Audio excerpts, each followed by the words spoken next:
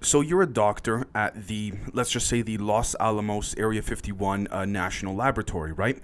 And you basically have a pretty good idea of what's going on in the underground levels, but you're not really given security clearance for that basic that area, right?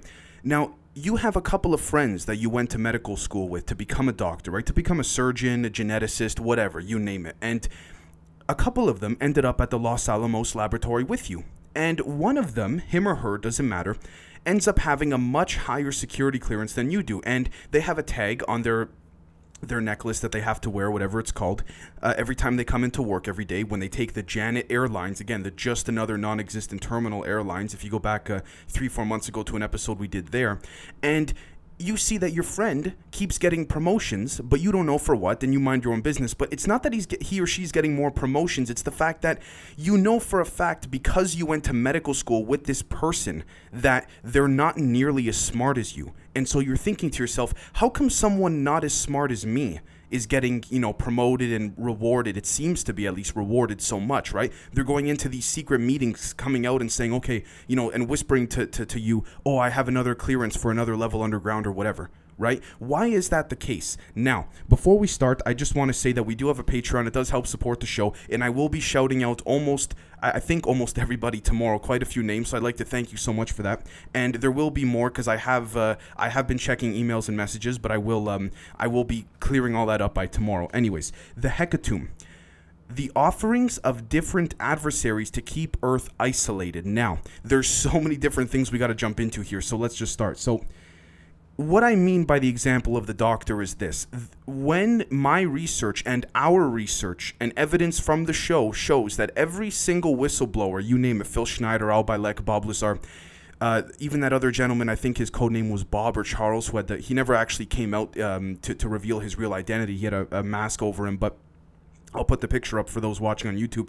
The point is this. They've all said that every single geologist, geneticist, surgeon, biologist, you name it, every engineer, every single one that had a position where there was clearance having to do with extraterrestrials, they did not hold those positions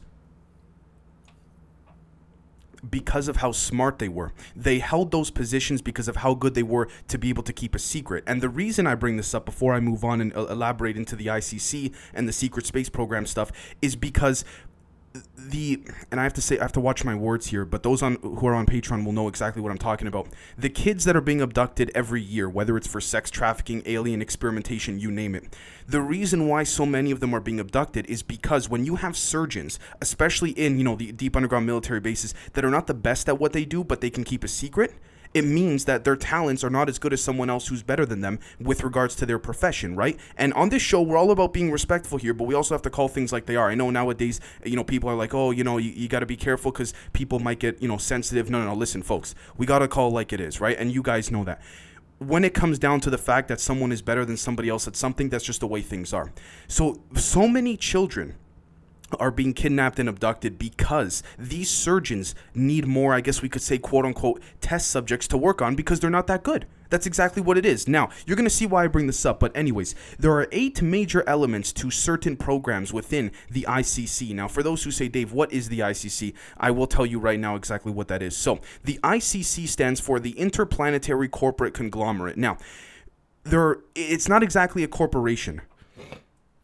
It's just a term that is used to help humans define, at least the ones within the shadow government, define what's really going on here. And what's happening is that there are 8 major countries that are responsible for the Solar Warden Secret Space Program that oversee different operations across not just different planets in the galaxy, but across different galaxies all across this entire universe and in other dimensions to ensure the safety of Earth. But it gets way deeper than that.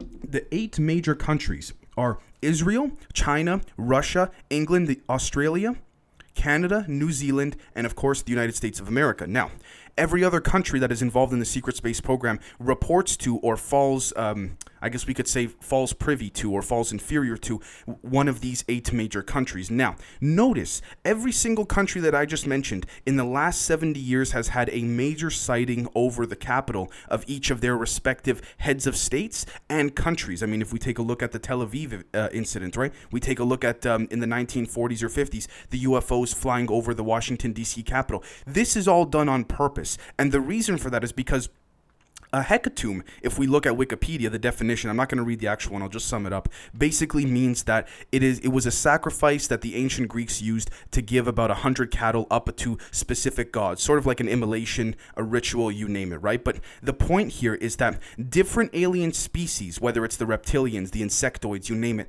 have to actually have certain cadavers of their own kind placed into different planets of the universe in order for an energetic barrier to remain up. Now, you might be saying, Dave, isn't there already an energetic barrier that surrounds this galaxy? There's an energetic barrier that surrounds this galaxy in relation to the multidimensional and energetic souls that are being protected and ingrained here. But what we also have to understand too is that ISOL8, ISO-L8, is a code that is brought up in many different documents that refer, again, to the 8 major corporate conglomerates or countries, if you will, that then represent the different jurisdictions within space. Now, let's take a look here at, I never honestly thought I'd be saying this, but ObamaWhiteHouse.archives.gov, letter from the President, space report. I transmit herewith in accordance with Section 1613 of the National Defense Authorization Act for the fiscal year 2016, the report and classified annex on an integrated policy to deter adversaries in space. End quote. Now, I'm going to continue on with this, but here I want to bring up a psychological warfare aspect. Look at this document. I'm putting it up on the screen for those on YouTube. This is how it is put right in front of our face, but also being open for 2 different forms of interpretation. The first one is hypothetical, even though there's no hypothetical reference. Every single governmental document that has to do with space, generally speaking, always references a hypothetical scenario, a possibility, a situation here, a situation there. Even NSA documents, how to handle potential threats from outer space. But even then, it says the word potential. Why is there nothing here about that, referencing potential, hypothetical, you name it? Right now, let's carry on. The report is the result of an interagency process with the objectives to reduce risks to the United States and our allies in space. Bracket 7, end bracket, and to protect and preserve the rights, access, capabilities, use, and freedom of action of the United States in space.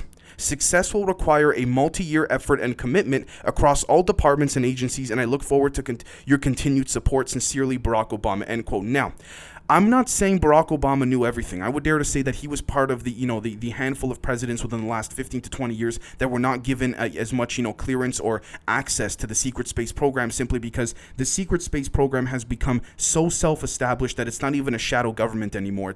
I would dare to argue it's even much stronger than that.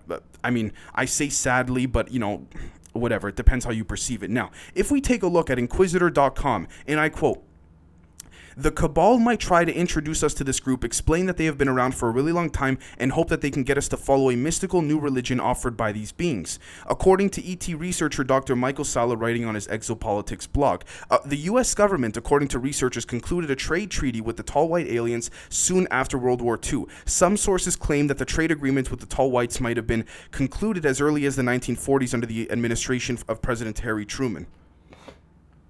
End quote. Now, you might be saying, Dave, we kind of know this stuff. Why are you bringing all this up?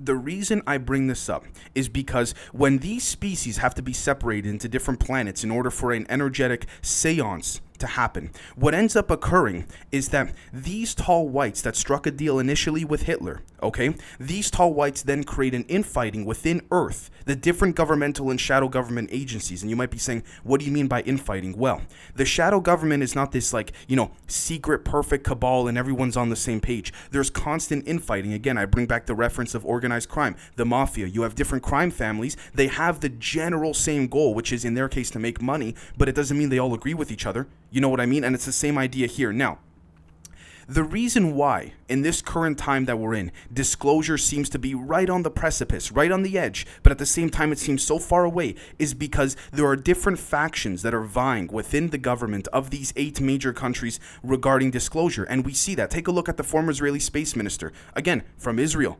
Donald Trump allegedly wanted to reveal certain, especially the tall white species. Look, United States, right? We take a look at former Canadian Defense Minister of Canada, Paul Hellyer.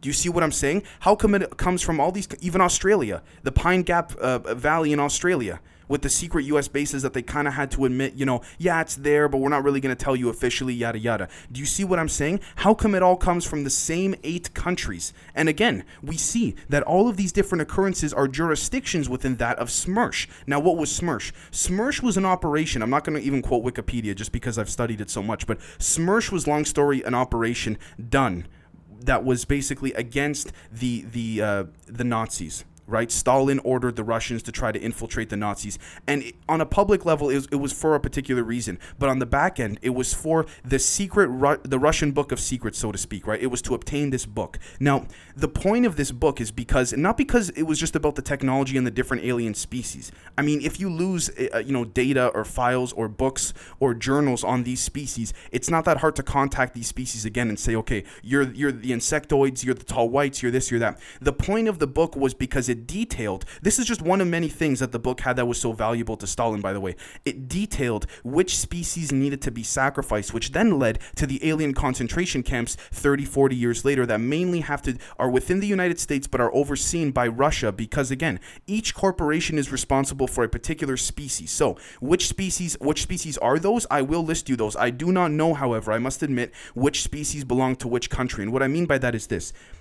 Each non-compliant species, say, for example, there's an insectoid within the United States that's not listening or what have you. The ICC, the Interplanetary Corporate Conglomerate, then says, okay, this one is going to be sent to a concentration camp, and then we'll take a look at the end of the year, all of the different concentration camps within the country for these aliens, the holographic ones, if you remember. And what we're then going to do is we're going to choose which one has been, I guess we could say, the least compliant, and they will then be part of this sacrifice for this Hecatomb, right? Now, the species are the Antarcticans, all right, the Alpha Draconians, the Chupacabras, the Blues, the blonde Nordic humanoids, the Reptoids, the Greys, and the Agarthans. Now, what's interesting is that most of these species that I just mentioned, the ones that just so happen to fall in that list of 8, by the way, are the same species that tend to generally look like us. I mean, okay, fine, you have the Greys and the reptilians, what have you, but most of them, the Antarcticans, which was a human breakaway civilization from many thousands of years ago, then the Agarthans, there's a big difference. Antarctica leads to Agartha, but there are differences in the civilizations there.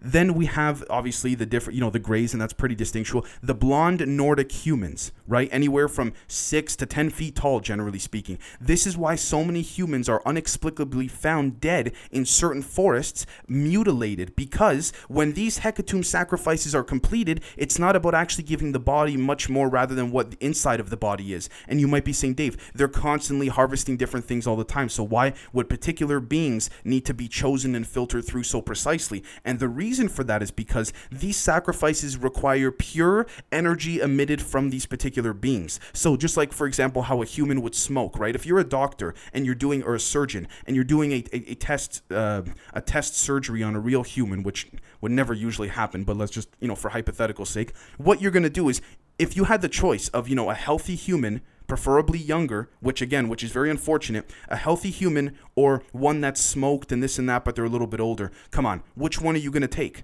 And that's what it filters down to. This is the combination of realisticness and as well as realisticness. I think that's a word. Being realistic, okay? And actually being able to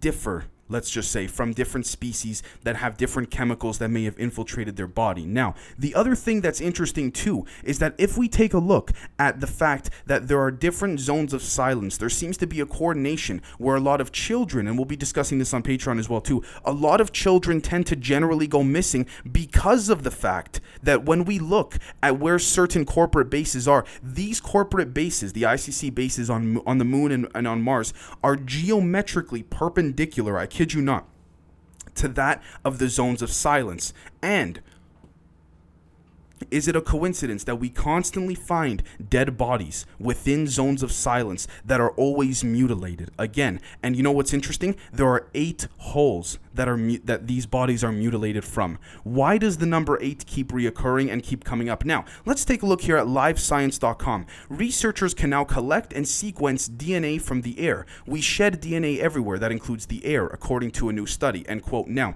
you think the CIA doesn't know about this? You think the MI6 or the Mossad, they don't know about this? Seeding DNA is actually a new form of dead drops. And dead drops within the intelligence community is ways in which certain officers of certain agencies could meet with other officers or other assets in a secretive format to exchange information very subtly and quickly. Kind of like, the best example in the real world would be like, a drug dealer, putting some drugs under a newspaper, sliding it to someone else at the table, and then that person takes the drugs and they walk away. You don't even talk to each other. You know what I mean? That's what a dead drop is to these intelligence agencies. Now, ironically enough, notice the similarities between drug dealing and the intelligence world. But anyways, we'll get to that in the members episode. But the point is this.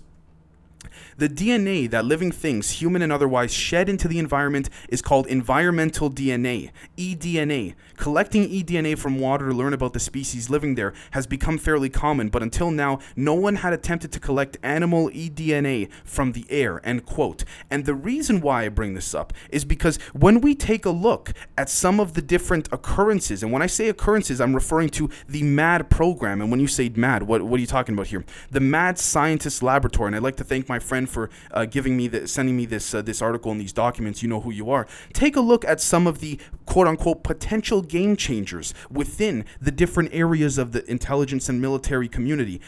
Why are they such significant game changers, and why are there 8 major categories? Again, each category is going to be sent to a different ICC. It's not about, it's Israel, it's England, it's Russia. No, everyone here is humans at this point in time. Everyone's because we're representative of humans. You see what I'm saying here? And so what happens is that, for example, let's take a look. The era of accelerated human progress. Let's just take a look at one of them. Swarms/semi-autonomous. All right, and to massed, coordinated, fast, collaborative, small standoff, overwhelm target systems, mass or disaggregate, Internet of Things, space, vulnerable sensor to shooter, the era of contested technology, all the hypervelocity weapons, railguns, all this different stuff. It all falls under 8 major categories. Which country each designated weaponry system, will go to, I'm not sure.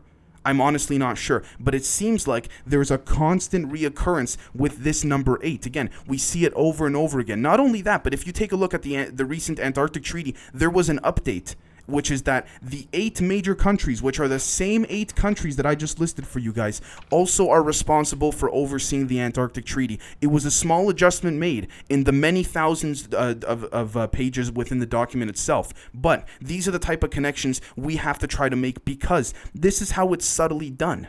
It's guys, it's put right in front of us. I'm not honestly saying that this is just something, this and that or whatever. This is exactly what's happening, how it's being put in our faces. And I'd like to thank my friend Rumors of Instinct for the phrase that he always uses when people, even myself, ask him his thoughts on disclosure. He says, for the people that look, disclosure has already happened, and it's true. We see it right here, guys. So we have a massive episode coming tomorrow. I'd like to thank all of you for watching this. We have a live stream coming later today. Hopefully I'll get this up before the live stream, and we'll catch all you guys later. Cheers.